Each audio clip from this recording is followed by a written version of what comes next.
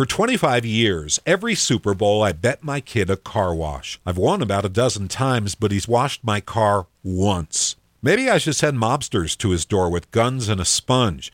You know, that can happen back east, but now much of the country has legal gambling, and as always, you can bet on what color Gatorade will be dumped on the winning coach's head. Yellow lime is the favorite, but couldn't an equipment manager text a buddy the word red and split the winnings? You can bet on the national anthem. Will Reba McEntire, she'll be doing it, will she complete the song in less than 90.5 seconds? And the home of the brave.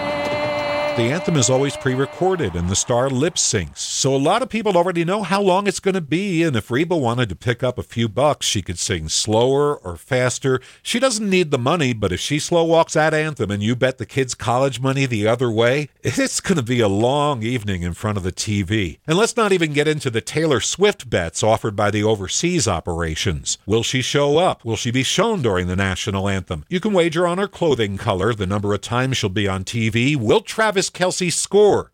I mean, on the field. But for that matter, you can bet on whether he'll propose. And I propose that since we can't gamble on the game here in Utah, you go with red Gatorade and bet your kids a car wash. You won't get rich, but you won't go broke, which a lot of people are going to be doing this weekend in Vegas.